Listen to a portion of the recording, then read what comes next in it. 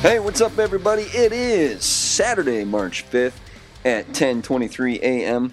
Kind of a lazy morning. Been grinding this week. We got report cards due on Monday. Trying to change things up in the classroom. Lots of assessments. Parent-teacher conferences coming up after that. Then the board meeting coming up after that. So, I got to tell you, the marijuana nightmares have been real this week. I have been sober since Monday. So Monday, Tuesday, Wednesday, Thursday, Friday, all clean, no dope. Fatigue increased, but at the same token, my mental function increased. And so if I can catch up on my sleep, then I think it's going to be like, woo, on a whole nother planet. But I will say what crushed me must have been Thursday night. Thursday night crushed me because the nightmares were harsh. I'm talking bad. I woke up and I try to not get on my phone because it distracts me from what's important. But I woke up that morning and I immediately got on my phone. I immediately got on Instagram and I'm just like, try to erase, dopamine hit, flashy lights, different color, constantly new subject material, because this is a dream I'm going to remember for the rest of my life. What's kind of crazy is now that my sleep cycle is, and when I say my sleep cycle, I mean my brain waves, and going into the correct phases of sleep. Now that that's returning to normal, my dreams are connected to what happens during the day. And so this one I had talked to with my grandmother about my grandfather, and he's a piece of shit, and he's really beat up. He's got terrible back pain. He's a big whiner. He's emotionally abusive to her. And so what's my dream about? It's about my grandfather.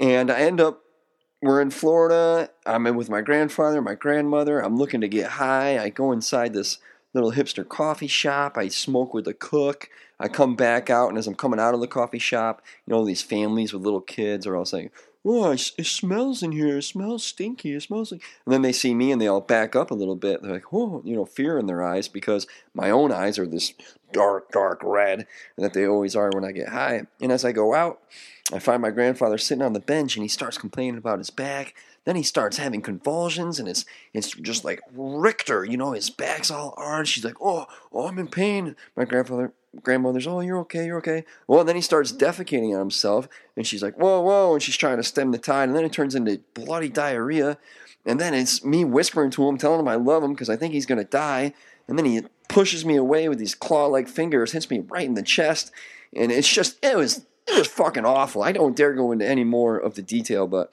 I woke up from that and not in a good place. So, word of caution, I have heard people say, I think it was Joe Rogan prepping for Sober October or something, that he weaned his way down to try to alleviate those dreams. I can't advocate one way or another. I don't know you, whatever works best for you. But we got another episode here with Daria, a more recent update. I'm trying to get on this. I love you guys. If you send me an update with an audio file, and listen, she's fantastic. She brightens my day. She's an amazing human being. The accent cracks me up. I could listen to it for hours. I will say this: if you send me something in audio form, do your best to avoid including any personal bits if you're worried about somebody tracking you down. If you ain't worried about it, let me know. Otherwise, I try to take it upon myself. I probably put too much work into it, cleaning it up, and so I will just throw that out there. Otherwise, definitely email is another good way to go. I can just tell your story that way. She's fantastic. Love hearing from her. Can't wait to hear from her again. And so without any further ado, let's hear from Daria. Hello from New Zealand. It is Wednesday at 11:35 a.m. 2nd of March, 2nd of marijuana-free March. So I thought I would just let you know how I'm going. Since I don't think I have anyone else in my life that's trying to quit weed. As you said in I think your last podcast, they're not trying to quit, or they just don't smoke. So there's not really many people working on quitting like I am. So again, you can just use this as a response to what you're saying, so someone is out there listening, even though you've got 5,000 people listening or whatever it is, but someone is responding and someone is going through the exact same thing with the marijuana. So yesterday was sweet. The first day you try to quit is always all right. yeah, I actually didn't have very many cravings for it or anything. I got through the day sweet. I did binge a bit of Netflix, which was that didn't make me feel that great. Perhaps that was like another, an unhealthy habit to swap it out for. So I'll try not to do that today. Did a bunch of yoga this morning. Oh, by the way, when I said my big four, I meant like my big four are sunrises with my dog, yoga, jumping in the ocean, and journaling. Not the chemicals, but yeah, that relates to. That's the way I get those chemicals. And I've actually got adult ADHD, which means, well, it means that you don't produce enough dopamine apparently, so you're always chasing it. And sort of going a bit too hard with it. Hence my history with alcohol and drugs. Yeah, so day two would probably be alright too. I remember in my previous experiences of quitting, it kicks in sort of like the withdrawal day 3 or 4 or 5, and then kind of by about day 9 or 10 I'm sort of feeling normal again. So I'm aware that those days are coming up and I'm putting some things in place to hit the dopamine. There is a big hill for me to skateboard down by our house, and it's like the dream hill for a skateboarder. You can bomb it. It's pretty long, like it takes like 3 minutes to get to the end of. You can go like 50 kilometers down, and you know you're going to be safe unless you come across a stone or something, because it goes up like a giant half pipe kind of thing, but a slow one. So I've been doing that to get the dopamine. First thing in the morning with the dog. It's also a great way to a lazy way to tire my dog out, because she just chases me. But yeah, I'll let you know how I go with the withdrawal. Last time I was in Queenstown, it was around December last year when I was trying to quit, and I remember having this day where I couldn't even appreciate the beauty of this amazing place I was at, and I just shut myself in my room and watched The Handmaid's Tale for like hours. So I did do a big calculation last year when I was feeling like really down about how much I was drinking and eating shitty and smoking all day. So I actually did a big sort of audit on myself and went through my bank statements and highlighted every time where I'd spent money buying pot, buying alcohol, or buying food or Uber Eats deliveries and stuff, because I would be too high to cook. That cost, I called it the Daria trash trifecta. The trash trifecta was in fact costing me about $300 a week on all those three things, and I thought, shit, if I could save $300 a week, I'll have like, I don't know, what's that in a year, like 12 grand or something towards my adventure next year. So a big driver is the money I was wasting on it, but mainly the big driver is, we know that our higher self wants us to be better than that. We know we don't want to settle for the mediocre, and that we want to be fucking inspiring, out of the gate kind of people that don't just settle for the regular lifestyle that we have. And I relate when you say, you're still grateful. You've got a beautiful wife and you've got a good job, and I'm the same. I've got a job that I love. My partner's great. It's almost good that he hates me smoking marijuana, because then I don't do it around him. But of course, yeah, my thing with it was I couldn't regulate at all. I couldn't regulate at all how much I was smoking. I'd go through about an eighth a week, which was, I know that's not heaps for a stoner, and I've consistently just kept it at about an eighth a week for the whole 6 years. There were definitely, I'd probably say, a few months though where it got up to double that. And yeah, I just know that I've wasted so much time. Like I'd say I've lost entire days to just deciding to smoke. And it's blissful, it's comfortable in a way, but it's not, it's counterintuitive to what I'm trying to do. I just know for a fact that I'll be able to accomplish so much more once I've kicked the habit. I'm already like being amazing compared to 2021 just with taking the alcohol out. So I can't imagine how productive and amazing I'm going to feel when I finally kick weed to the curb. But yeah, backtracking a bit, what I was saying with that eighth, I wouldn't be able to regulate it. Like my goal with weed would be like, I'd love to have a joint on a Sunday night. It's like a bit of a ritual, whatever, and that's the only time I smoke. A blunt, sorry, I've never smoked tobacco, thankfully. Tobacco gives me a splitting headache straight away, and I can't smoke tobacco. So that's lucky for me, because I'm sure if I liked it, I'd also smoke tobacco. But yeah, so I'd love to have a big blunt on Sunday night, take a few hits, and be able to control it like that. Like have my eighth at home and come home from school on Monday and be like, I don't want to to be high tonight. I'm doing some other stuff. So when I get to that level of control, and who knows how long it's going to take, that's when I'll be pretty happy with myself, because I think, oh, do I want to quit it? Like, do I want it out of my life forever? And no, like that's quite an intimidating thing. Like perhaps that's what needs to happen, but I think that's a really intimidating way to like broach it. Like same with alcohol, like quitting forever. So yeah, just taking it 1 year with alcohol and taking it 1 month so far with marijuana. We'll just do marijuana-free March, break it down, reassess in April. I know that I won't have any control over it come April still, and I'll probably have to do another month, but at least if I can achieve marijuana-free March, we'll be kind of heading in the right direction. So yeah, I'd love to just have the control over it. At the moment I don't. If I had weed in my car right now, I'd be taking a hit. If I could get away with it, if I had a couple of hours up my sleeve, I'd take a hit. You know, that's just where I was at with it. Same as you were saying, like, you know, you don't smoke because you go to school, but if you weren't at school and you're at home, you'd probably take a hit. Like, when I know it's there, I call them the addictive gremlins. I don't know who I got that off. It might have been you or someone from our other podcast. When the addictive gremlins jump in, they'll say, you know, Daria, like, you got a couple of hours up your sleeve. Why don't you take a hit? It's terrible. I'd love for those to fuck off and for me to be like, no, I choose when I smoke and I have lots of control over it, like I used to when I was younger, early 20s. My partner and I back then, we would have an eighth in the house and it would last for a really long time. We would just take a little bit out on the weekends, or yeah, it was, I don't know how I went from being able to control it to just not controlling it. I don't know when that actual addiction flicked in my brain. But yeah, it's a work in progress, and I totally related when you said you just hit the reason. Like, what I had to do on the last day of February was throw my marijuana paraphernalia, all of it, in the bin. I had smoked it all, but I knew that, yeah, if I still kept my grinder and stuff, I would scrape at the keef and take a hit of the keef or the resin or something. It's exactly how it is. It's just the addict. Like when you were telling your story about throwing the buds over the fence, I thought you were going to say you went and scraped them out and found them, because that's what I would have done. But yeah, so yeah, that's my response really. I'm going to keep it a bit briefer today since I talked for way too long. But yeah, just wanted to say, proud of you for getting back on the horse. You were on holiday. Don't beat yourself up too much. But I know what you mean, that excuse of, oh, I'm on holiday. I'm so like that too. Any excuse, you know.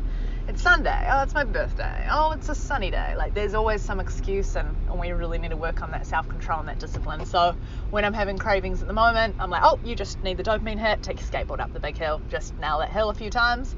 And yeah, amazing that you can meditate for an hour every morning. Like, I really need to get a handle on that. That would be awesome to get a handle on that. I just, I do think about other things while meditating. Let me know if there was anything that helped you really get into meditating. I'd love to do that. I do a lot of yoga, and I try and clear my thoughts sort of when I'm doing the yoga.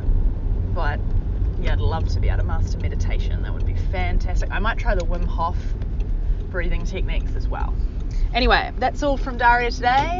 But yeah, awesome that you went on holiday. So funny that you're like kept taking hits at the beach, because the beach is one of my favorite places to be high. Everything is just glorious. The visuals, the ocean. I just feel appreciative of it all and in awe of the nature. But it's ridiculous, because it's like when I go there when I'm not high, I feel exactly the same. It just like maybe enhances it a little bit and then pulls you down. I really related to what you said on one of the other podcasts about when you come down, you're not balanced anymore, you're a little bit below, so you need to take more of a hit, and it's just vicious cycle. And I also agree with you that like it's sort of under supported, the marijuana addiction. It's not viewed by society or frowned upon anymore like things like a crack addiction, but it can still have those same characteristics of not being in charge of the drug being in charge of you, having that control, making you do gross things, unhealthy things to get that hit. I could relate to that a lot in your last one. Anyway, that's it. Have a great day. Hey, so Daria, I actually did jump that fence and look for that frickin' bud. I'm telling you, because I'm looking around all furtive, right? You're not really supposed to be behind that fence. But finally, I'm like, this is my last day here. I'm going to leave in literally like 60 minutes, so who gives a fuck? So I jump over the fence, and I'm looking, I'm walking this way, I'm walking that way. There were some big nugs. I was green on green, though, and I could not find them. So Yeah, I have definitely scraped the keef out of a grinder or two. I have definitely scraped the resin, you name it. Like you say, just chasing that THC high. Hey, I want to throw something out there for you guys because this is what freaking really, really frustrates me about the concept of meditation. So what I did was I went to a 10-day retreat. It was called Vipassana, Vipassana or something, Vipassana. And it was segregated by gender, so even though we would all meditate in the same room, men were on one side of the room, women were on the other, and we had our own sleeping quarters.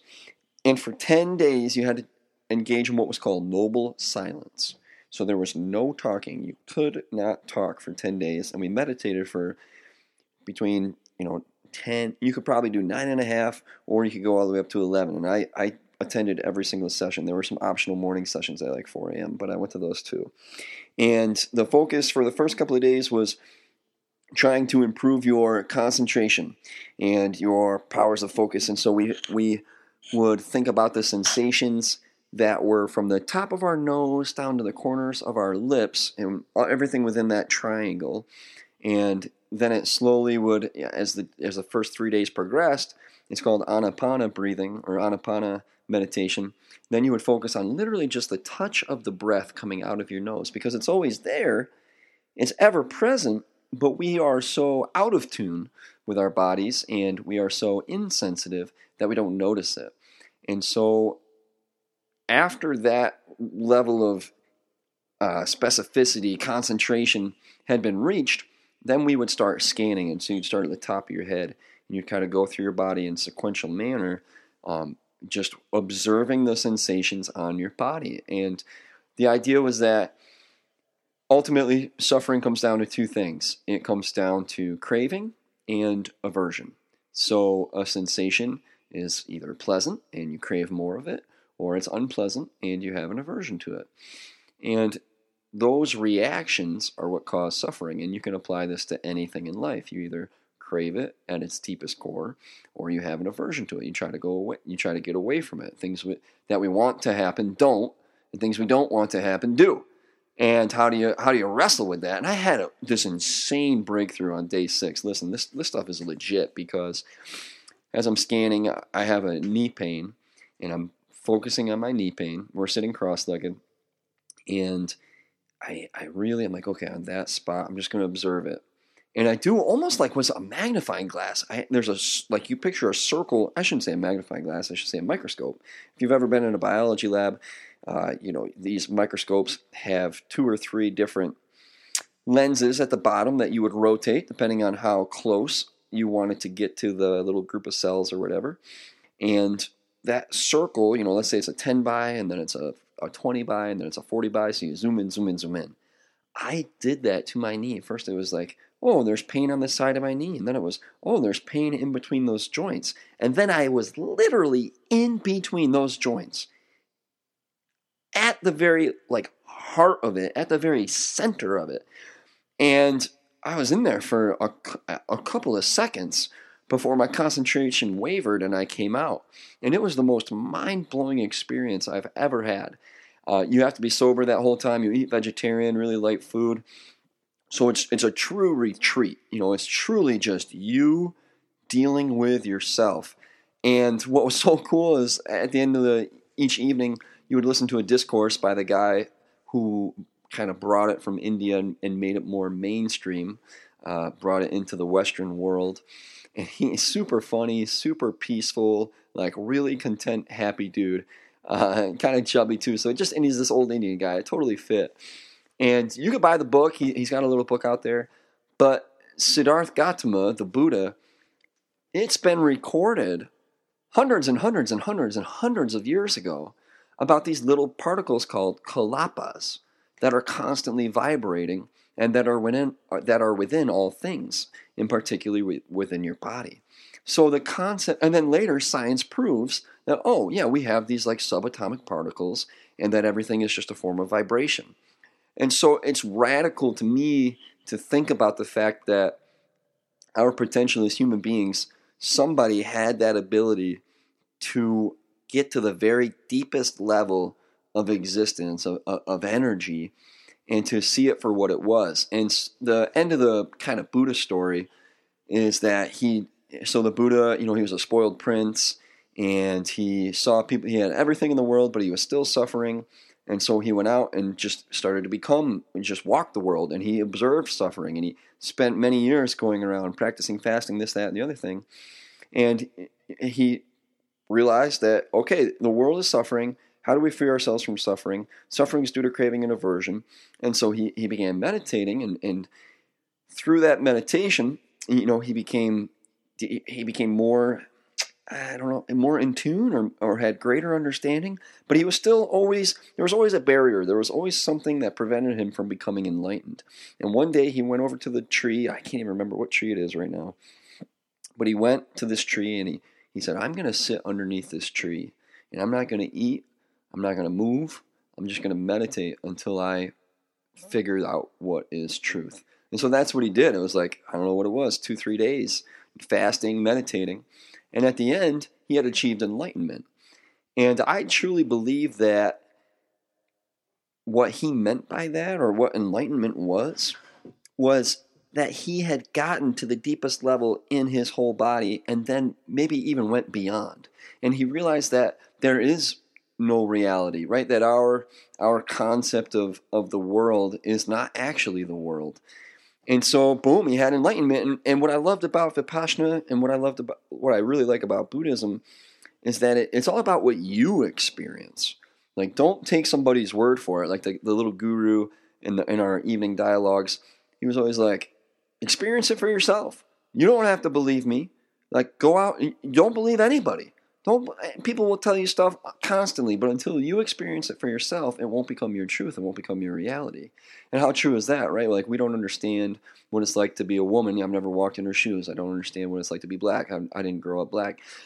I don't know what it's like to be 80 years old, because my concept of time continually changes. Here I am, 31 years old. My concept of time, I remember when I was 13 or 14 compared to right now. And even when I was 26 compared to right now. Even when I was 28 seems so long ago. I seem so much more immature compared to where I am here at 31. So what will life be like when I'm 80? Well, I can't comprehend it because I've never experienced it.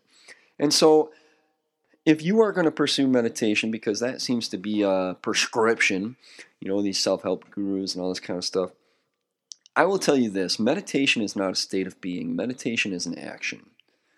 And listen, I'm far from where I was, right? Like, I was doing an hour a day for a long time, and it was awesome. And I changed as a person. It was fantastic. I would have conversations with my other teacher buddy on the way to school, and you could just see my maturity as those conversations over time changed. Like, what is the concept of acceptance? Well, acceptance is not something you can just say, okay, well, I accept that this thing happened, and then expect to find peace. Acceptance is moving forward with your actions, and it's been so long. Yes, God, it's been so long. But acceptance is a behavior. It's an action. It's not a mental state of being. Like, oh, I've accepted this thing. Well, you know what? If you've accepted it, then you move forward and continue with your life in a way that one would if one had accepted it. And so, like at the time, it was so deep and so profound. And the guy was like, he's big pothead, but he's like, dude, my mind just freaking blew up. And I was like, yeah, man, I've never really articulated it until right now, but I understand what it means. So I have a friend who's an alcoholic. Her son is autistic. She has every reason to be an alcoholic because her husband is a deadbeat dad. And my wife was on antidepressants for over 15 years. She's finally off of them. And both individuals have tried to meditate because those are things that are supposed to help you improve and help your state of mind and your sense of well-being. The problem is they say, well, I go to meditate and my mind's just all over the place. I can't calm down. I can't be quiet. I don't understand where this came from, because meditation is really lifting weights for the brain. Your attention is focused on your breath, and then your mind wanders off. You bring it back to your breath, and your mind wanders off. And you bring it back to your breath, and your mind wanders off. It's just a sequence, just a series of reps. Meditation is not a state of mind. Meditation is the work it takes perhaps to get into that state of mind. That state of mind is just called clarity. It's just called freedom. It's just called peace. Meditation is work. Like straight up work. There was a guy at our Vipassana retreat who had showed up high on mushrooms, and after the very first evening we meditated for 2.5 hours, he had bounced in the middle of the night. He left because he thought it was going to be some transcendent experience. He thought it was going to be some cool, like psychedelic experience, hallucinogenic effect. It was going to be a wild trip. And that is not what it was. It was just straight up hard work. Sitting there, trying not to move, trying not to react to the discomfort, trying not to react to your mind's cravings. I mean, it was hard. And all you could do is every time it happened, is bring your attention back. And then you'd wander and you'd bring your attention back. And so if you're trying to start a meditation practice, I would encourage you to try 2 minutes. And I would pick a position, either sitting cross-legged or on your knees with like a bunch of pillows underneath in between your heels and your butt. I actually built myself a little stool recently and I love it. And if you're sitting cross-legged, I have found it's more comfortable to put a few cushions underneath your butt because you want to elevate your hips up above your knees. It's a better posture. And take that 2 minutes and try not to move. If you can not move for 2 minutes, like you're going to go through some serious aversion. You're going to be like, wow, this hurts. Here's pain. But you know what pain is? Pain is just a sensation.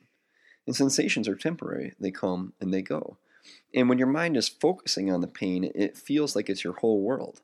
Like your leg, like you're probably tearing your ACL. Like, oh my God, I'm literally breaking my knee apart. It's horrible. I have to move it.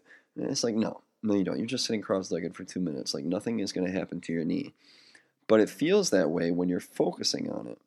And when you take your focus off of that, if you're able to take your focus off of that, you've just built up almost like a mental callus.